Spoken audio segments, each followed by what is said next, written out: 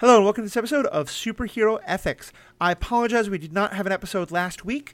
Things have been a little bit crazy around here, both with family, with work, and of course with Andor coming out, which we're doing episode by episode coverage on over on Star Wars Universe Podcast. So I apologize. I think we're going to be able to keep an episode a week going, but it might be a little bit all over the place for the next couple of weeks, but we'll do the best we can. But today we have an episode that we've only been planning to do for about 3 months, or actually even longer. You all know Will Freeland and Steve Storman, who are two fantastic comics guys. They are the two hosts of the Hype is My Superpower podcast, where they talk about comics.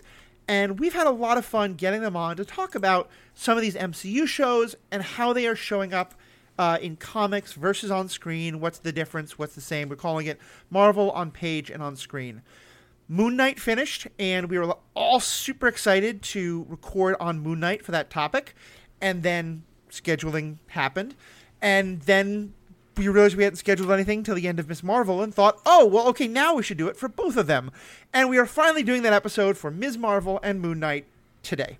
So, a little late, but hopefully it's giving you time to kind of think about those things more, and we'll be getting on all the questions about, what happened in the comics, what happened in TV, how did the TVs represent what happened from the comics. And as always here, this is an ethics podcast. We're not going to talk about it in terms of what the costumes look like necessarily, but more just in terms of what are the questions that they're addressing in the comics, how do they address them on screen, and what's similar, what's the difference, and what do we think of the changes. All that and more after a commercial break that will be shorter than this intro, but I do not have any control over.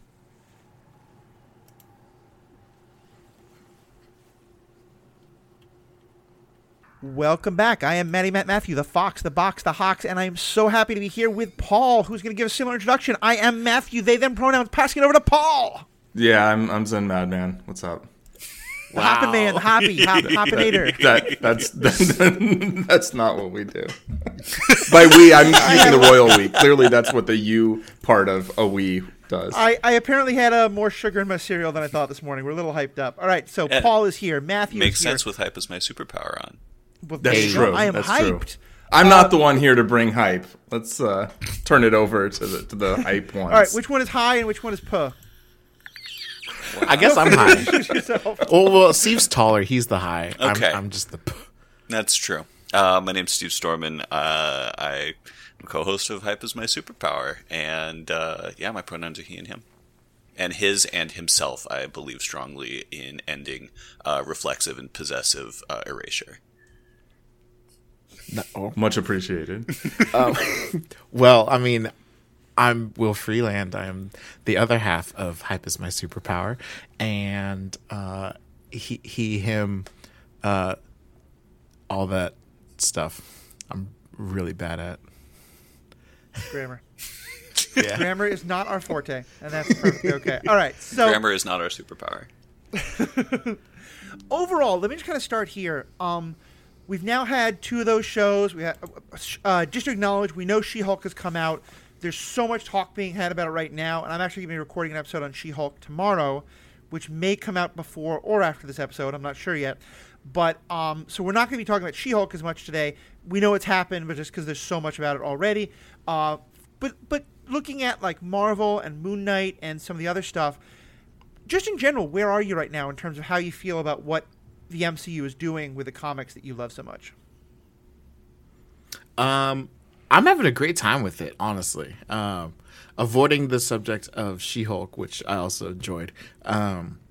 Ms. Marvel was a really fun, innocent refresher, I feel like, of just a new perspective on the MCU, of having just an innocent fangirl that who we get introduced to somebody who actually idolizes a known hero that isn't just a throwaway somebody's downstairs neighbor character.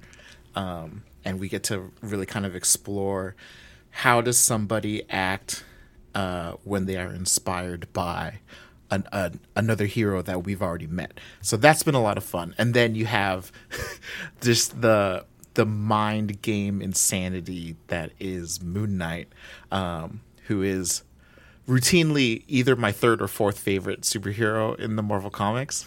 And it's another, he brings another like aspect or another perspective on how to be a superhero or what is a superhero in this world. And I feel like with these Disney Plus shows in general, they've been able to show other ways to be a hero, or to be like a powered individual in the MCU. It's not like, if everyone gets introduced in a movie that has to be flashy and Hollywood and blockbuster, it's going to start to feel kind of cookie cutter. And so with these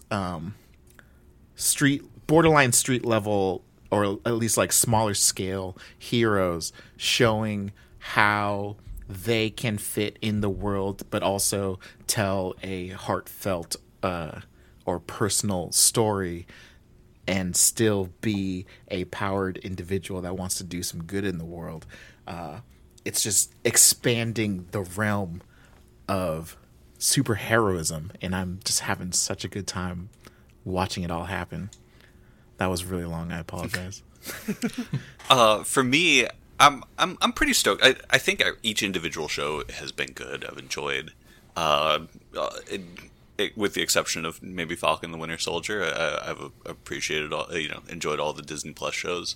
But I have to say, as I was doing the, kind of like composing my thoughts about Ms. Marvel, I realized I'm kind of concerned that they're just blowing through so many concepts so quickly, and I'm worried that they're kind of like setting them up to throw away.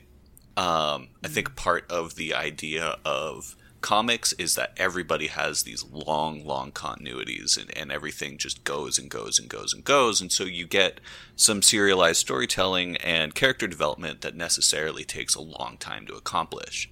And part of me wishes that we might have gotten this Moon Knight series like 3 years from now, and instead we would get a second season of Hawkeye or She-Hulk, or I guess Loki's getting a second season. But like let's take our time and develop some concepts. But besides that, I'm really enjoying what they're actually putting out.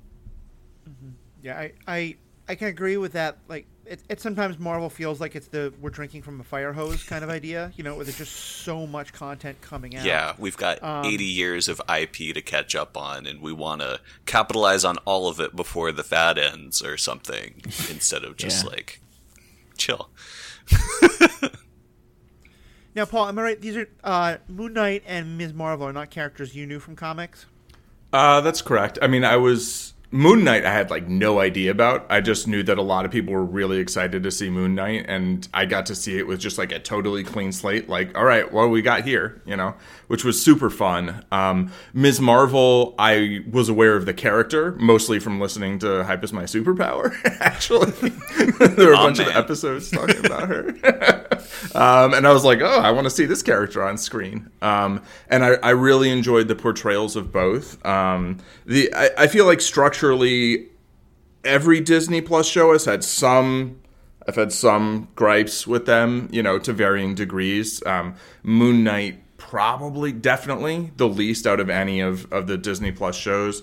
And then Ms. Marvel, I was kind of like, I didn't really understand why they had to make it all about like saving the world in another dimension and all this stuff, when like the first 2 episodes where she's just like chilling in high school failing her driver's test, like they were great. I was like, I kind of feel like maybe let's keep these characters smaller for a little longer, and then they can gradually get drawn into the bigger stakes stuff.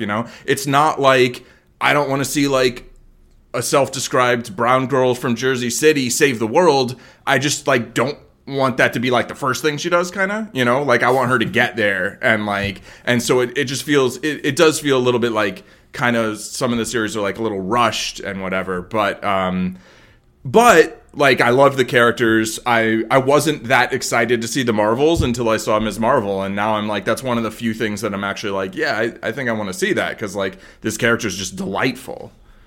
And so refreshing. It's like a very different character, not just because like she's Pakistani and because she's like a teenage girl, but like because she grew up in that world and really experienced it, and just actually is very different as a character in all sorts of ways. Yeah. And I could kind of harping on, Paul, what you said, and going back to what you were saying, Will, I think one of the things that I liked most about Ms. Marvel, and I'm curious about how this kind of aspect is dealt with in comics, every time I see these movies, one of the things that's always in my head with any kind of like fantasy or sci-fi or superhero stuff is like there are certain pieces of information that I think if the world knew, the world would be a somewhat fundamentally different place. If we knew that aliens existed, if we knew that like we were under threat of planetary destruction on the regular. Who's to say we are long term very much right now in our world, but I mean more in like, oh yeah, like no, it could happen in 2 days, except for this person did this cool thing, and I just love the idea that in this world, yes, everyone knows about these characters, so much so that a young girl might totally have one as her idol instead of like a music star or a movie star or something like that. I loved that so much in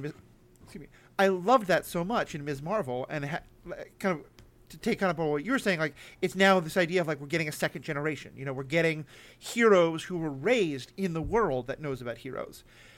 How is that comparing to the comic? My understanding is like in the comics, by this point, everyone knows that all these heroes are out there and that all these things are existing. Did you see kind of like? Like, were you happy kind of seeing that kind of going in that same direction as the comics, or is it in the comics so fundamentally different? Talk about that a bit. See if you want to go first. Sure. Yeah, I think that's absolutely, like, it's a huge part of the core idea of Ms. Marvel, of Kamala Khan, is that comics love to have derivative characters, right? And so, like, so for readers who are unfamiliar with the history, Carol Danvers went by the superhero name, the pseudonym Ms. Marvel, for a long time. And Captain Marvel was a succession of male characters. And, finally they're like, let's just stop like beating around the bush. Like, this is our strongest, longest running character in here. This is a gender neutral title. Let's give her the elevation that she deserves. And she took up the mantle of Captain Marvel, and it was a really successful run. That development in the character has stuck ever since. And so they're like, well, Ms. Marvel isn't being used. Who's the next one? And there was a editorial and creative push. The Marvel editor, Sana Amanat, was who is Pakistani herself, was kind of big into pushing to get this character created. And so a lot of Marvel churns through a lot of new characters all the time in the comics. You'll see somebody pop up and they're like, oh, we have a new Werewolf by Night. Oh, we have a new, this or that. And Will is scowling at what the new Werewolf by Night was. But, this happens a lot. You've got all these like reimaginings, recastings, reinterpretations. Kamala Khan stuck. And she's stuck in the comics because she's a great character and she was extremely well executed. And so, that's really what I was looking for the most, is just how do they do it at bringing this concept to life. But yeah. Sorry, to answer your original question, she is a derivative character, but they managed to do it in a way that it makes sense. That they called the deep continuity into focus and used it in a way that reflects their fans.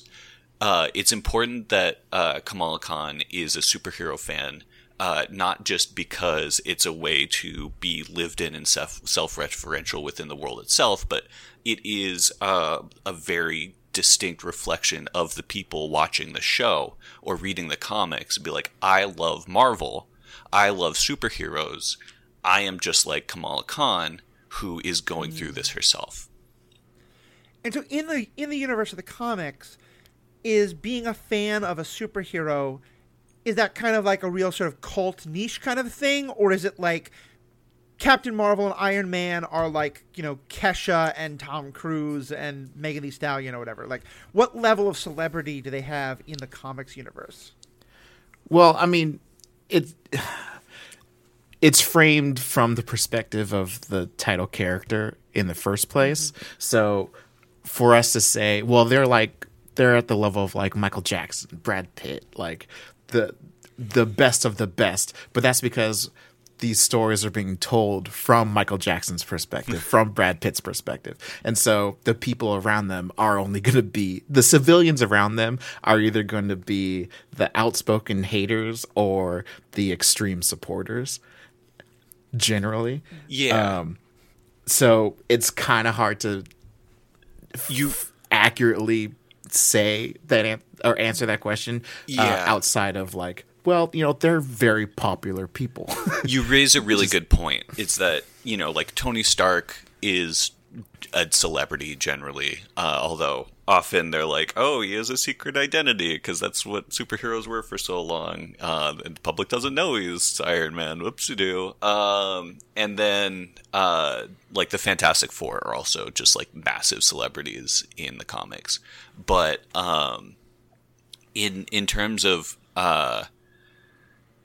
like seeing that how often it is for a character to be a fan of the book of these celebrity characters, extremely rare, because like Will said, most of the comics are from the perspective of the celebrity, not from the perspective of somebody who would be in position to be a fan. Mm-hmm. And then there's not a bunch of comics about a bunch of people who aren't fans and aren't haters and are just like walking down trying the street, to go to work, doing their thing, down, right? Like on Times Square and getting disrupted by the fight like, that happens every 6 hours. Another invasion! I'm gonna have to take the E train instead. Yeah, of the shuttle.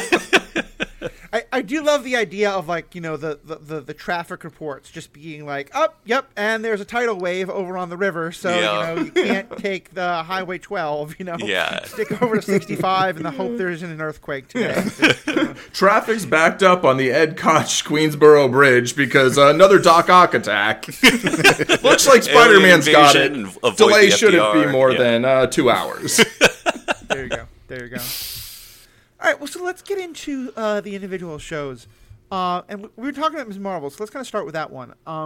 It sounds like, Steve and Will, you were both kind of big fans of the comics. Kind of, how did you feel about the character going into the show? Like, expectations or hopes or concerns? I was excited because I do really like Ms. Marvel. She was, in her first run, she was a fangirl first, hero second. And so if she ever had an opportunity to do a team up, she'd just geek out first and be like, "Oh my gosh, Spider-Man! I can't believe I got to beat you! I loved the fight. How you solved the problem when you fought Doc Ock that one time. This, that, and the other." And like Agent Coulson got introduced in the comics thanks to Avengers, and because in the MCU he was like a Captain America fanboy. He's a similar superhero fanboy in the comics, and so very early on Miss Marvel crosses paths with the Agents of S.H.I.E.L.D. that they tried to do, and she and Coulson got into a fight about the accuracy of the type of gun that they used and which enemy used it. And like that's just the stuff that's so much fun. And with Miss Marvel there's so much heart. Like it's the inner monologues in comics that speak to the soul on the most part, and some of the monologues that she had that are like the story conclusion wrap up of just like, I messed up, I didn't look at the people around me, I didn't realize the support group that I had in my friends, this, that, and the other, that you lose that with the bigger, like we're not all blind lawyers that have best friends that will always be there for them. We're not all ex-high school teachers that ended up creating a tech business that fell apart and have a revolving door of super committed girlfriends. We don't have a frame of reference for all this, but we've all been in high school and we've all had that circle of friends that has had to prove to us and remind us that we have a circle of support around us. And Miss Marvel does that so well in the comics. Yeah. I want to hear more on that, but I just need to interject with, as you were talking, I got this wonderful image. I don't know if it ever happened in comics. It probably shouldn't ever happen on screen, but like, I just want the moment where Agent Coulson finally finds someone who cares about his cards, the cards he has, and like watching Yes. Kamala like geek out with him about they're awesome. So Yeah. Yes. I don't think that has happened. But that is I'm trying not to the tangent type of, on that's random the type of 616 interaction. stuff. Absolutely. Yeah. Yeah. So what I was nervous about or concerned about going into Miss Marvel is in the comics you can do a Captain Marvel, Carol Danvers fangirl much more easily because there's decades worth of stories that you can be inspired by for this character. In the MCU, she's had one movie. Yeah. She showed up in the 90s and disappeared for 30 years and then came back and fought at in Endgame where there's no civilians because it's a giant battlefield. And then I'm led to believe that she goes back off world to go and help save other planets. I didn't feel like you could organically have a Kamala Khan that fangirls on Carol Danvers when I don't feel like she's spent much time on Earth to be that inspiration. So, like, I appreciate that they kept the fangirl for Carol Danvers.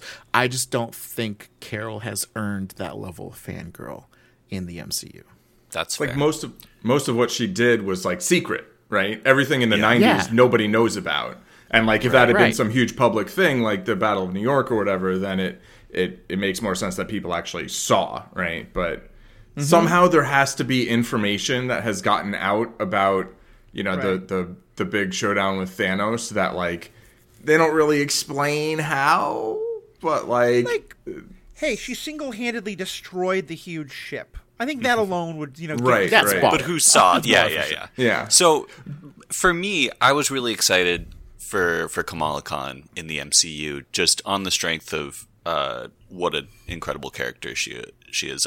I'm on record, I think on this pod and on our own, for saying that she's the best character that Marvel has created since Wolverine, or thereabouts. Like, and that's 40 years later or something like that. Like a really just fantastically deep, well-drawn character. And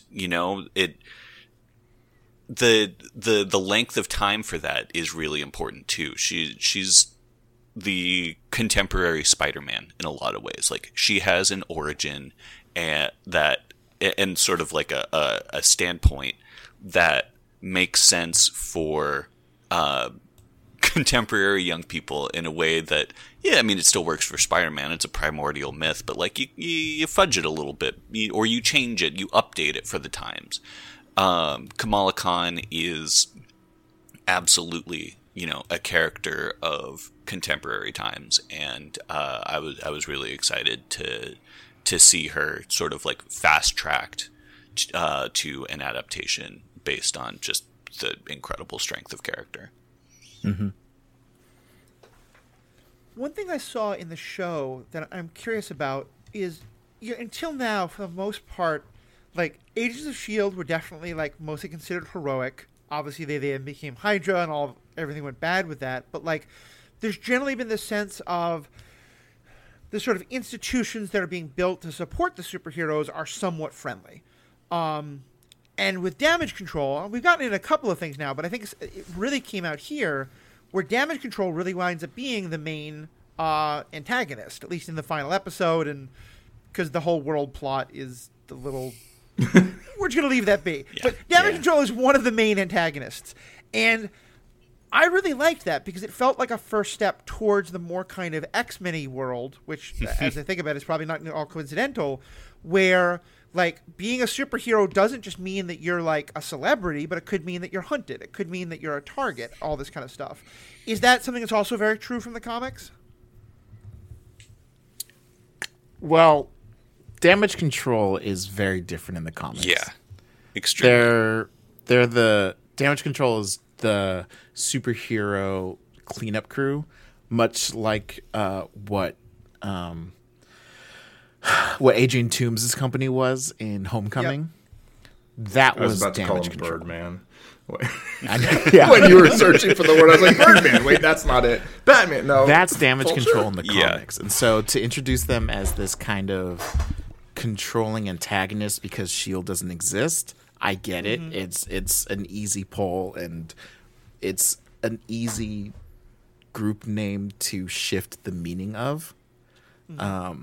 So are there organizations that work to be anti the hero or group that we are following? Yes. Is it damage control? No. And they exist that question. by the dozens in the comics. If there isn't one at the present moment, they'll make one up. There's, you know, that's you fair. can just pull out of a grab bag of shady government agencies for Right. literally any government in the world. Yeah. I mean, this is true in most reality commonly- also, unfortunately. Yeah. Usually it's saved for groups, like the group that's going or who antagonists for like the Avengers or the X-Men will have the government specifically, or like the Department of One or Friends Against Humanity, like Friends of Humanity. I mean, but for Those the single Quakers really title- hate humans. for the single characters, you don't typically see the same bad guy group show up often, with the exception of Roxxon against Thor. But that's because Roxxon likes to tap into other realities and other realms for their energy. So They're also a corporation, not a government agency. But yeah, also that. I mean, what's the Because difference? there's a difference? Yeah. Yeah, exactly.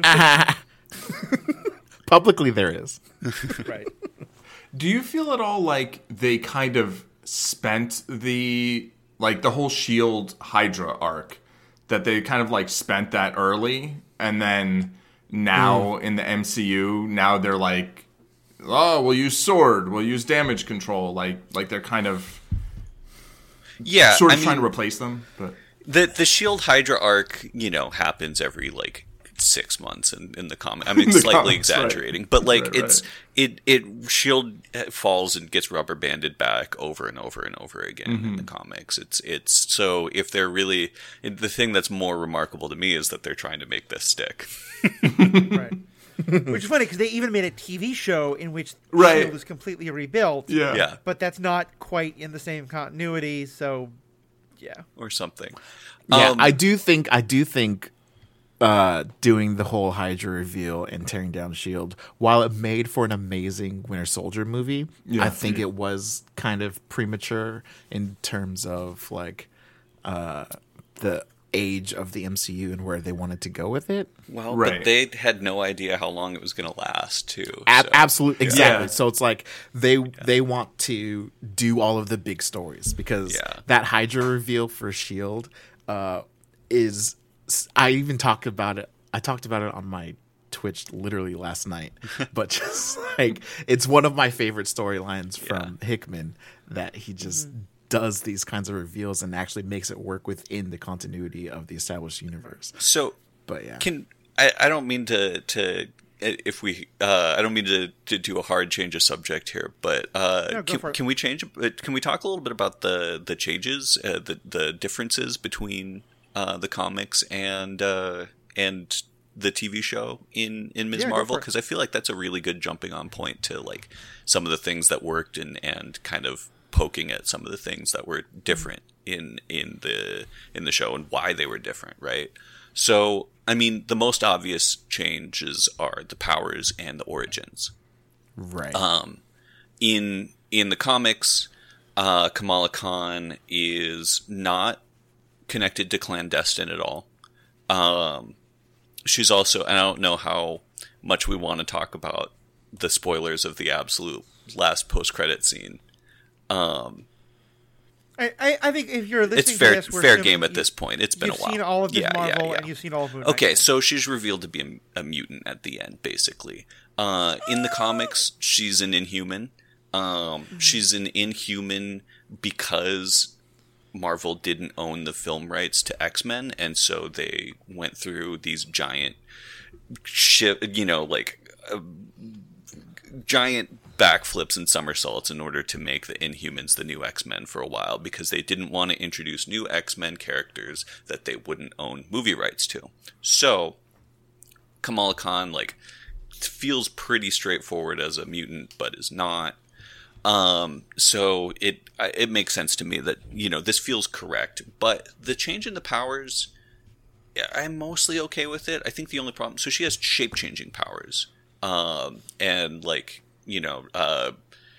a lot of it really plays to the strength of the art of the first artist on Ms. Marvel, Adrian Alphona, who really does sort of wispy, unreal geometry really well. And so she has these sort of awkward movements of gangly spindle arms and big punchy fists, and if she needs to get somewhere quickly, she'll just grow really long legs and walk, right? And so it kind of plays on this aspect of puberty in the coming-of-age tale, where it's oh, your body's all weird, you don't know what's going on, and you're not totally in control. So that's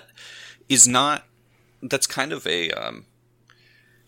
I could see that being something that she would be stuck with long after the metaphor is viable, but it is a difference, and it had some metaphorical weight. It's not just fan nitpicking to say, hey, it's different, and I don't like different. So I really appreciate the way you explain that, because I had always, the only people who I had heard complaining about the change in powers, it did seem like what I was hearing was more the fan nitpicking, they want it to be exactly the same. And my understanding is that a big part of it was because the incredible artistic effects you're talking about on page, they just couldn't find a good way to do it on screen, and so they did it this way. And hopefully they figured out by Fantastic Four, but that's a whole other story. But I do really like what you're saying there about because I think one of the reasons why Kamala is so powerful is because she is so representative, both of very specific communities that have never been really represented on screen, Pakistani, Muslim, brown, all the different things. Yes. And we've had people of color to be sure, but just more is always good, and young girl, teenage girl. But also, like you said, but also as Will was saying, she also is we've all been in high school, even if we haven't been like that. And we've all probably gone through some level of puberty and our body doing things we don't quite understand and all that stuff. And I love the idea that superpower wasn't just oh, but it looks cool. But no, it was one more metaphor about her character and what she stood for. Mm-hmm. One parallel to the comics that I feel was more of an homage than anything else. But so in her origin, issues, she goes through Terrigenesis, and she didn't know she was an Inhuman. There's a Terrigenesis is around. There's a crystal becomes a mist process that you breathe it in, and you get your powers if they were going to come at all. And you go through a chrysalis, right? You get covered in. If you watched Agents of S.H.I.E.L.D., you know Terrigenesis, but basically, as an Inhuman, you get exposed to Terrigen crystals, and it catalyzes your Inhuman power. So you go into a crystalline pod, and then you change shape, or your powers grow, or whatever, and then you come out and your powers are there. So she has these shape-shifting powers, and when she is in her pod, the only thing she's thinking about this entire time is what would Carol Danvers do? How would she get out of this? I need to go and check in with my family. I need to tell my mom and dad that I'm okay. What would Captain Marvel do in this moment? And then when she finally breaks out, she's in the form of Captain Marvel, because that's all she's thinking about. And then so she sees her reflection. She's like, "Holy crap, what is happening?" And then she figures out that's oh, I have these shape-shifting powers, and she turns back into Kamala. And so the end credit scene, or one of the end post-credit scenes of the first season, when she gets shunted into her closet and comes out, and it's Brie Larson, Carol Danvers in the MCU. I really felt that was kind of an homage to that, but then they have the whole like, oh, body switching, yada, yada, yada. Yeah, and that's an homage to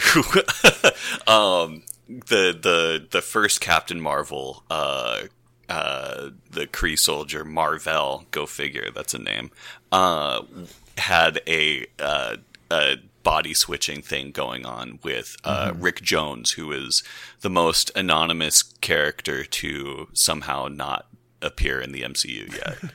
I can't believe he's not. Yeah. But yeah, so as far as commonalities between the two, I really liked that kind of throw-in scene. You have this you have Kamala's origin story in the MCU, you have Kamala's origin story in the comics, and while you can't do everything one-to-one, it was nice to see that parallel. I think when it comes to things that are different from whatever the source material is to whatever the new media is, like there's always going to be something that's different in some way, right? Yeah. And like different people are going to care for different reasons or not care, right? And like I kind of like I think it's important to like on some level just accept like it's okay to not like something just because it's different. Because whatever it was that you liked before, you liked it the way it was. It's like, I liked it that way. That's it, But then if that's how you're going to be, like, you have to understand you're probably going to be disappointed by everything because everything's going to be somewhat different, right? And that's like, that's okay. That's fine, but that's just how it's going to be, right? But like how I really like how you explained how there's two main things that were changed, right? Like she was originally an Inhuman, but then she's a mutant now, and like her powers are different. And there was more than those two things changed. I'm only getting started. Well, there's only two that I wrote down. We'll get to the longer list, but like how one of those things, like the fact that she's a mutant instead of an Inhuman, it's like, but she was like originally probably supposed to be a mutant. She was just an Inhuman because of rights nonsense, right? Yeah. So it's like that feels like very in line with how you think about the character, right? How that's like very organic and fits with the character in a way that like they basically tried to make the Inhumans the X-Men on screen as well, and then they're like, oh, never mind, we got the rights back, forget the Inhumans. Like, there's other reasons they forgot the Inhumans, but yes. Right. Also, they got kind of bucked up. But that on the other hand, like the thing with the shape-shifting and how that really does fit with her character and her character's age and everything. And how I mean, there's reasons that seem more sensible. It's like, oh yeah, when you explain it, I understand why you care. It's like that makes sense. It does feel like it loses something there, right? But like that doesn't mean that like the new thing has to be bad or worse. It's just like, it loses something that it had. But like there can be exactly. Yeah, you there can are have positives two and different negatives, things honestly. that are both good. All right, so I want to make sure we get time to talk about Moon Knight, but Steve and I have one or two more things to quick say on Ms. Marvel. Yeah, totally. I think one of the things that was different in the show that didn't work was, and we kind of danced around this before, but going straight to a season-long plot, and it didn't work that it was a save the world plot, but it also didn't work that it, in the comics, we get a lot of Monster of the Week issues to start, and she gets to, spend one or two issues tackling some discrete threat, usually to her neighborhood, and you get to see her in a lot of different situations, and you get to explore her character in a lot of different ways because it's tested by different things, rather than just having this sort of like single overarching plot for the whole season. That just really, it kind of locks her in place. She can only come to one like grand realization by the end of it. So that was, I think, a loss and a miss from the adaptation. As for things that changed that stayed the same, and they absolutely nailed it. Every single character, the casting was incredible. Iman Vellani as Kamala was unbelievable. Every single side character they absolutely nailed. And these were some of the things I was most excited about. I loved in the comics. Her parents, her brother, his wife, Nakia, Bruno, Zoe. All these characters are just absolute, all-timers in the comics, and they're so good on screen. They nailed all of it. Nice.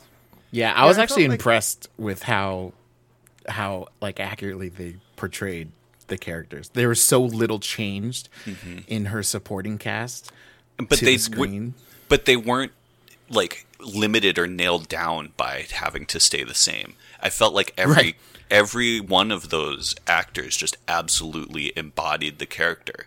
It was really remarkable. And just a quick specific shout out. I love that Kamala has a family, a loving and supportive family. They're not trying to so many superheroes. It's like, oh, they're an orphan for reasons that we, so that we can introduce some tragic backstory or weird subplot with a parent coming back later. No, she has a loving and supportive family. She's got a community and a cast of characters around her, and it's fantastic. Sorry. Just quick on that, I thought the scenes in the mosque, especially, Yes. really kind of drove home. Not only does she have a family, but she has a community, and the fact that she has a community that is basically feared and distrusted and seen with all kind of prejudice and hate by so much of the rest of the community, but they all rally together. I mean, what's a better metaphor for the X-Men, And I think that there's a really kind of wonderful thing going on there. Your last thing, and then let's move on to... This is a way that the show kind of expanded.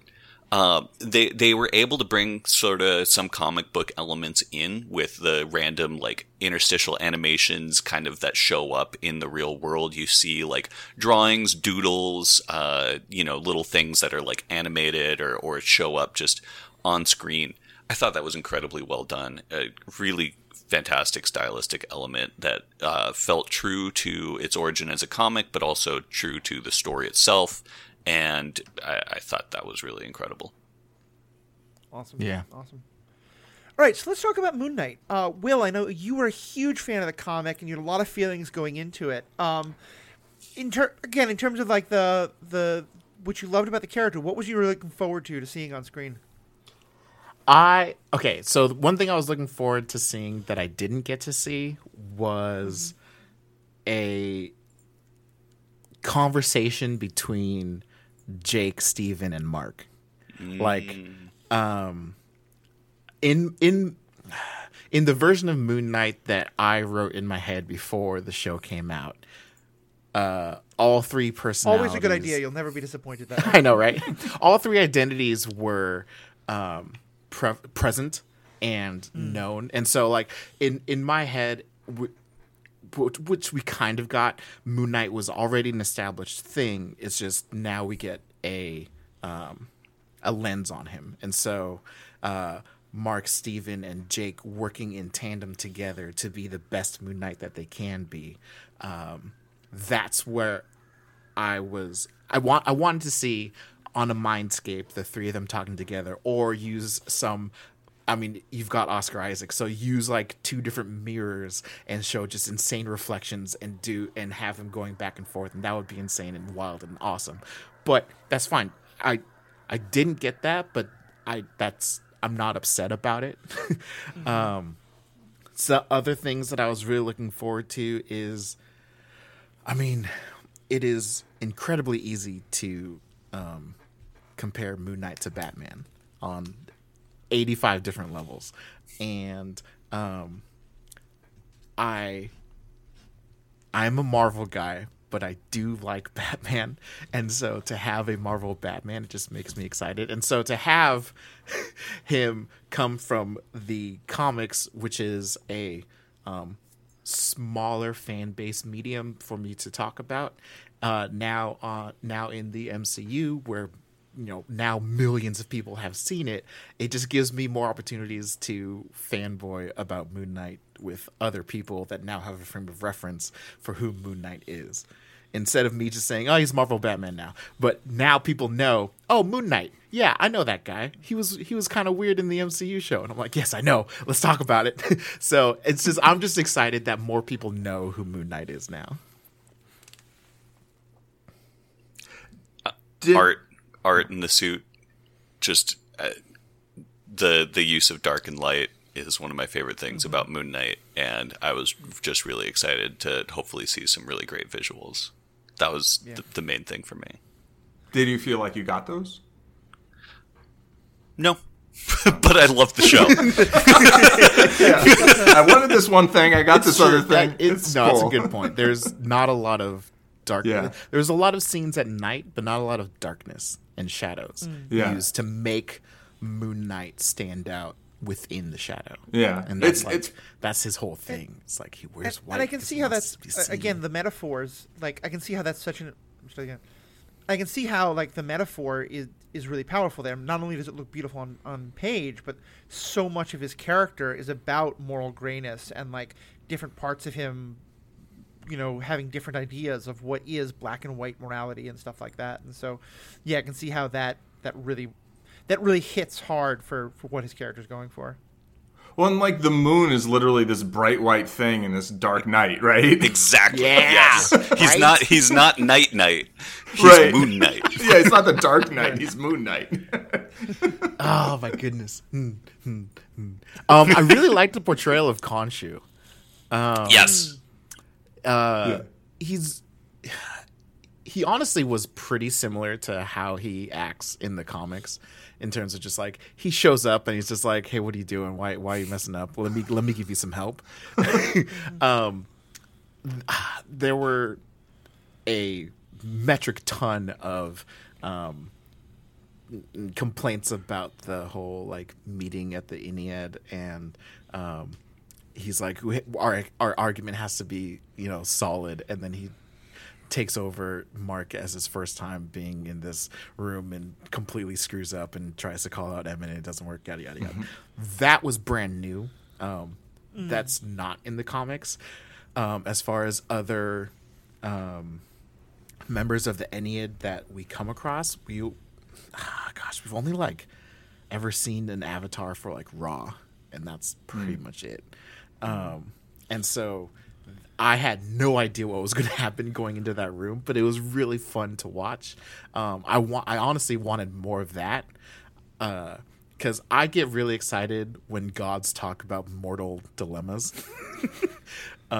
It's just because they have a different perspective on what we're going through. Just as we as adults have different perspectives on what children are going through. I imagine the exact same perspective for the gods on what the short lifespan of a human is going through. So I wanted more from that scene.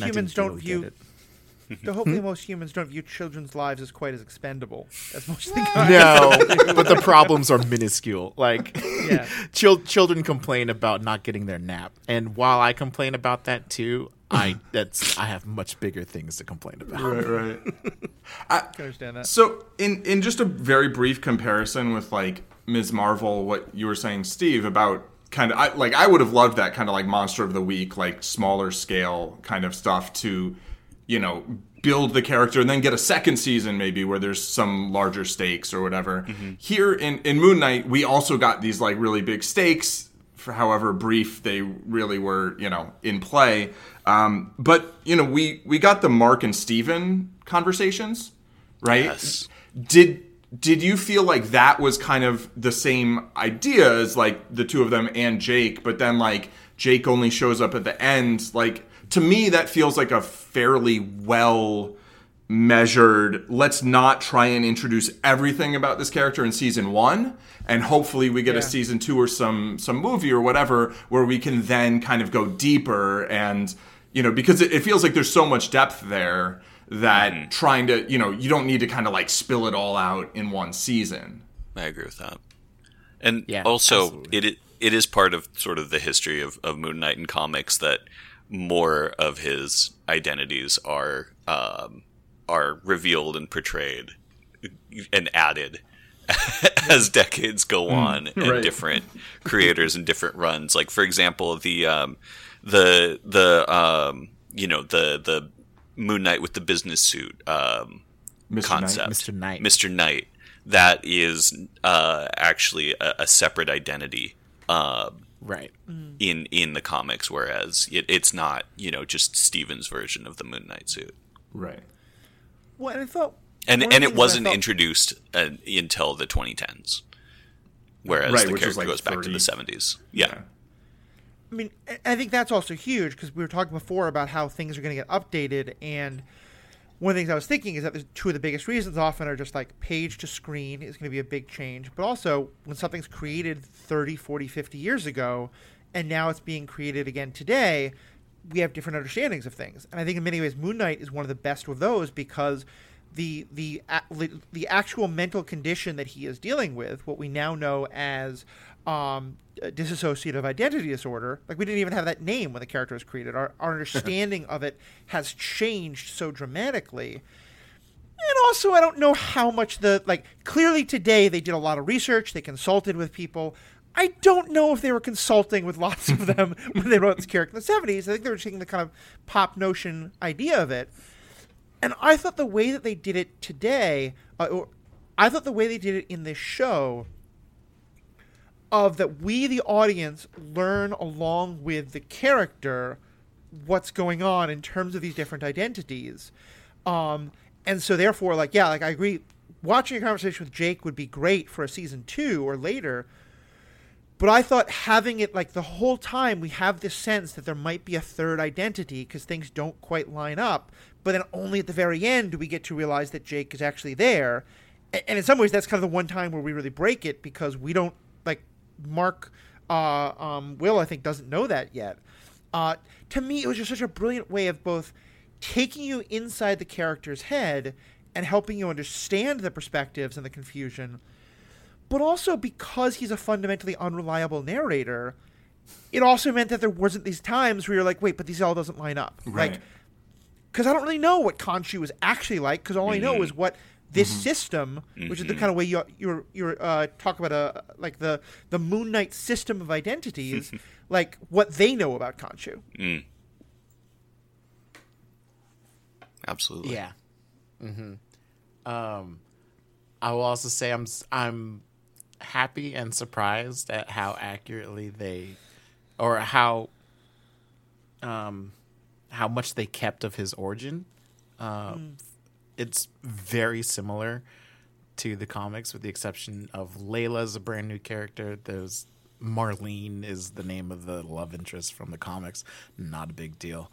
But with Khonshu just kind of choosing Mark as his pet avatar is that relationship and keeping that going from the comics was a lot of fun. I'm glad there wasn't a buddy hey Khonshu, hey Mark, how you doing? There's this potential to do a really big conflict of ideals between the two. Even they had that already in the show, but to the point where Mark and Steve completely reject Khonshu, and then for Jake to come in and be the number one agent, that's going to be so potentially fun. I can't wait. I'm very happily surprised at how they did the whole 3 identities thing, and I want to know what Jake's suit looks like, because there is a third Moon Knight look. Really, there's a third and a fourth that's traditionally used these days, and I want to know if Jake has one of those, and just give me more Moon Knight. That's all I want. But also make the suit pop just pure white on screen. No grayish suits, even in shadows. Just unnatural fluorescence. Well, the Mr. Knight look. I would just give me one scene of a completely dark alleyway and Mr. Knight walking up in just a glowing white ambiance behind him. Just give it to me, please. So the comparisons with Batman don't really include the hide in the shadows creature of darkness. No. There's a line from the Warren Ellis and Declan Shalvey run that started in 2014, where it's the first introduction of Mr. Knight, and they're saying like he's going out fighting crime in the middle of the night with a white suit, but why? Everybody can see him coming because he's freaking crazy. Yeah, and his whole thing is just like, I want them to see me coming. Right. Whereas Batman is like, I want to cast a shadow on him. It's like, no, don't let your shadow do the talking. How about you do the talking? But It's different ways of being feared. It's like being feared by not being seen versus being feared by being seen. He carves crescent moons on people's forehead. Ugh. So, is there a name for what I can only refer to as the Moonerang? The thing that he throws that looks an awful lot like a batarang. I don't know, but it's man. like Call him. I don't know, crescent discs or something. all right, they're Moonerangs now. From now Yeah, on. I'm Until down we for come up with something Moonerang. better. Works for me. What else about the character kind of really struck you, or about the show that you really liked or didn't like? And again, in terms of like less like the costume stuff, but more just in terms of like the character and what they stand for and kind of what the stories are representing and all that. I thought that Oscar Isaac just absolutely killed it. He just owned every single second that he was on screen and was unbelievably compelling. I thought Steven was a very reimagined character from the comics, but was extremely fantastic, was exactly what the series needed, and was a great character.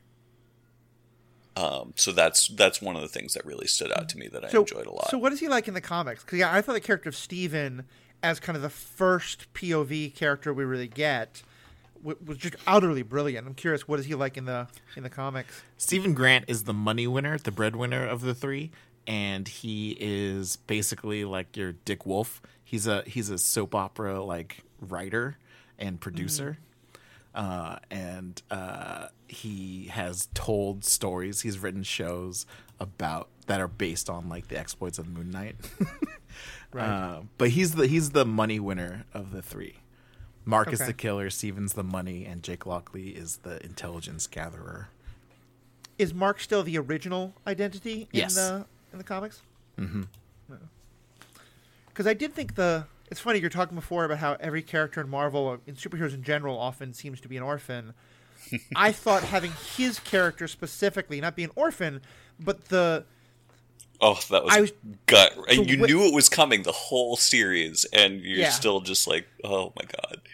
The way he is estranged from the way that his mother is dead, the brother is dead, and he's estranged from his father, and all of that, it seems so essential to the character instead of it just being, let's just write off a terrible accident because that's a tragic backstory. We're done. Totally. I agree with that. I would like to just kind of like throw in for like most of the other superheroes where I feel like that often is an integral part of the character. It's just that it's the same integral part of so many characters. You know, that like when you get like Ms. Marvel, it's nice to like be like, okay, and she has two parents and they know each other and still live together and this can be a thing, you know. I guess that's a better way to put what I meant is it's not the same paint by numbers that it is for everybody else. It's distinctly different in the way his character is different. Mm-hmm. Sure, yeah. I mean, it's the same except different. It's not just another iteration. It's like a different version of that type of thing, kind of. Is there anything else on Moon Knight folks want to say? I just want more Moon Knight. I didn't like the whole sky changing Khonshu thing. That was kind of weird. I want more ground level Moon Knight stuff. For me, Moon Knight just earned the benefit of the doubt with just the Oscar Isaac's performance and just kind of the base level. Like, I'm here for this character. I enjoy the time on screen and just like how the series unfolds. I don't really care the plot or the mythology or anything else. Just give me more Moon Knight. What you're doing at a very base level works, and I don't really care what the story is. Very casually, they introduced the idea of other gods and other afterlives, and I loved that. And that it made That's true. It made scenes like the Pantheon of the Gods in Love and Thunder smoother, I guess. Because traditionally we've only had the Norse mythology, but there's so many other mythologies you can pull from. And to introduce Moon Knight, and then at the end of God and Thunder they have Hercules. But like to introduce Moon Knight, you have and for the hippo lady to just be like, oh yeah, there's other afterlives, and you know you can go and visit them if you want. Just so casually, exponentially expanded the ethereal verse of the MCU was so exciting for me because that's the stuff that just gets me going, is like the big Syncretic conceptual mythology. pictures. Yeah. All right, we'll wrap up Moon Knight there. I'll just also say that for anyone who wants to hear more of myself, Will, and Paul's thoughts, we did episode by episode coverage of Moon Knight. I think And Steve, Steve were was- you on a couple of those? Yeah, I don't- one. Okay. We talked about vegetarianism. Thank you for remembering. And its depiction on screen. Yeah. Well, and so I was supposed to you, as talking about all this, are there any particular comics you'd recommend, either of these two characters or just other characters that have kind of similar stories or they're fun tie-ins? Steve, you want to go first? Well, I will absolutely limit myself to these two characters, or else I'll be here all day.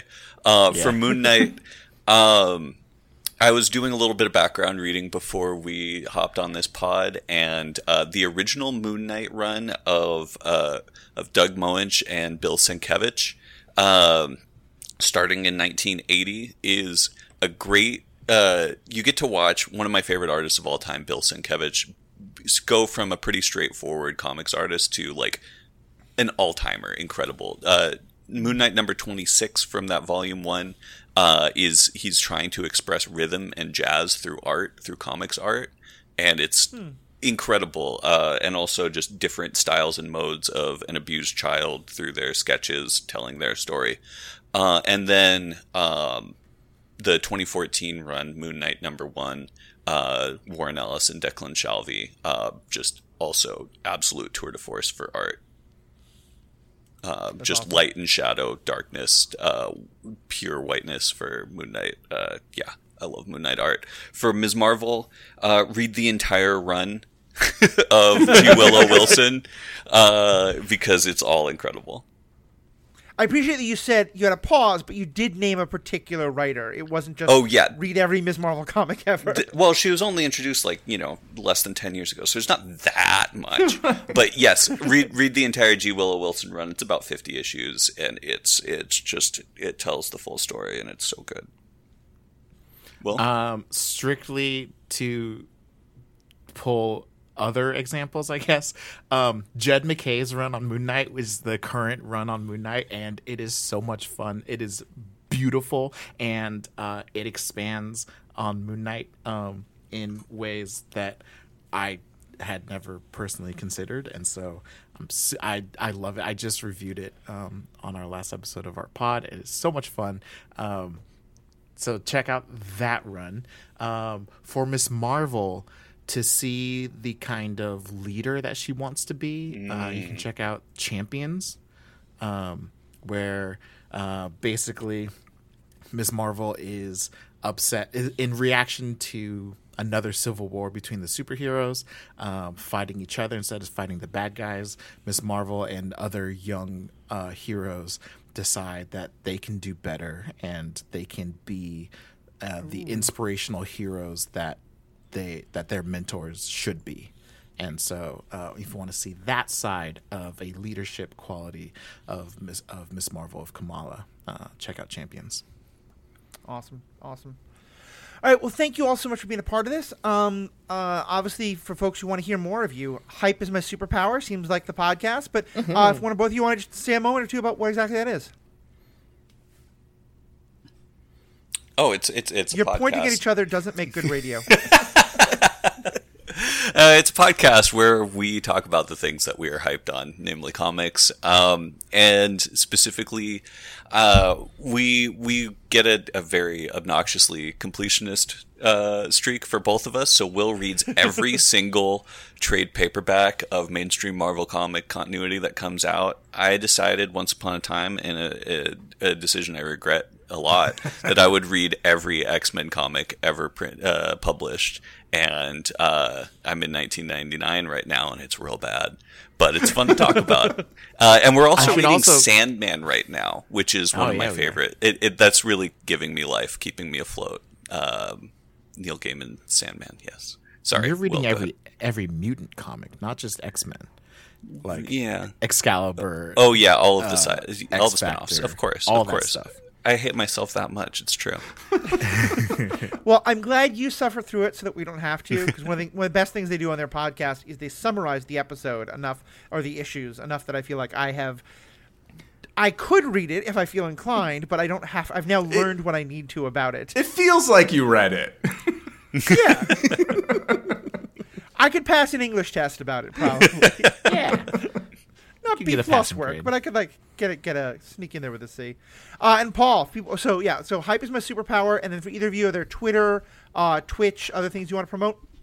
I've got a Twitch. It's Silver Dreamer, Silver with a Y. On Sundays, we read comics on stream, which I think is against TOS, but I'm small enough that nobody knows about me. Also, the Y is where you think. It is where you think. And then also, I build Lego. I build model kits. So like Legos, Gundam, Book Nooks, whatever random thing my wife buys that she wants me to put together. I do that during the week, and we read comics on Sundays. I also I write comics and self-publish them. I have a series called The Pros, and if you look hard enough, you might even be able to buy it. Awesome. And Mr. Happy? Yeah, I'm Zen Madman on Twitch and Twitter, and I just want to use this moment to give a shout out to people who didn't go to high school, because not everyone had that experience. True. Some people were homeschooled. Some You're people not maybe wrong. didn't have the economic opportunity. Some people made the choice not to go. So I just want to recognize you. That's all. Yeah. That's awesome. I appreciate that greatly. So this podcast is a The Ethical Panda podcast. That's me, The Ethical Panda. If you go to theethicalpanda.com, you'll find all of the superhero ethics episodes, as well as all of Star Wars Universe podcast episodes. We're right now doing episode-by-episode coverage of Andor. The show has not upset Paul yet. We're still fingers crossed that we can get to the end of the season, but we're going pretty well. Had some great discussions there, had some great guests. And, of course, if you look back on superhero ethics stuff, you'll find other episodes that both Will and Steve, either together or separately, have been guests on, had great conversations with. So please check all that out. And, of course, on that website, most importantly, you'll find the way to give us feedback. What did you love about these characters? What did you not like? Or what do you think were interesting questions raised by the comics that the shows covered differently or not at all, or vice versa? All the contact information is on there. You can also find my TikTok, Twitter, all that kind of good stuff. So I'm going to have myself, all the good people out here, all the people who both did and did not go to high school, and all the people who are just doing out there, people in their best day. And anyone else I can think of, because my mind is blank. On behalf of all of you, you're all fighting your own revolution. Have a good day.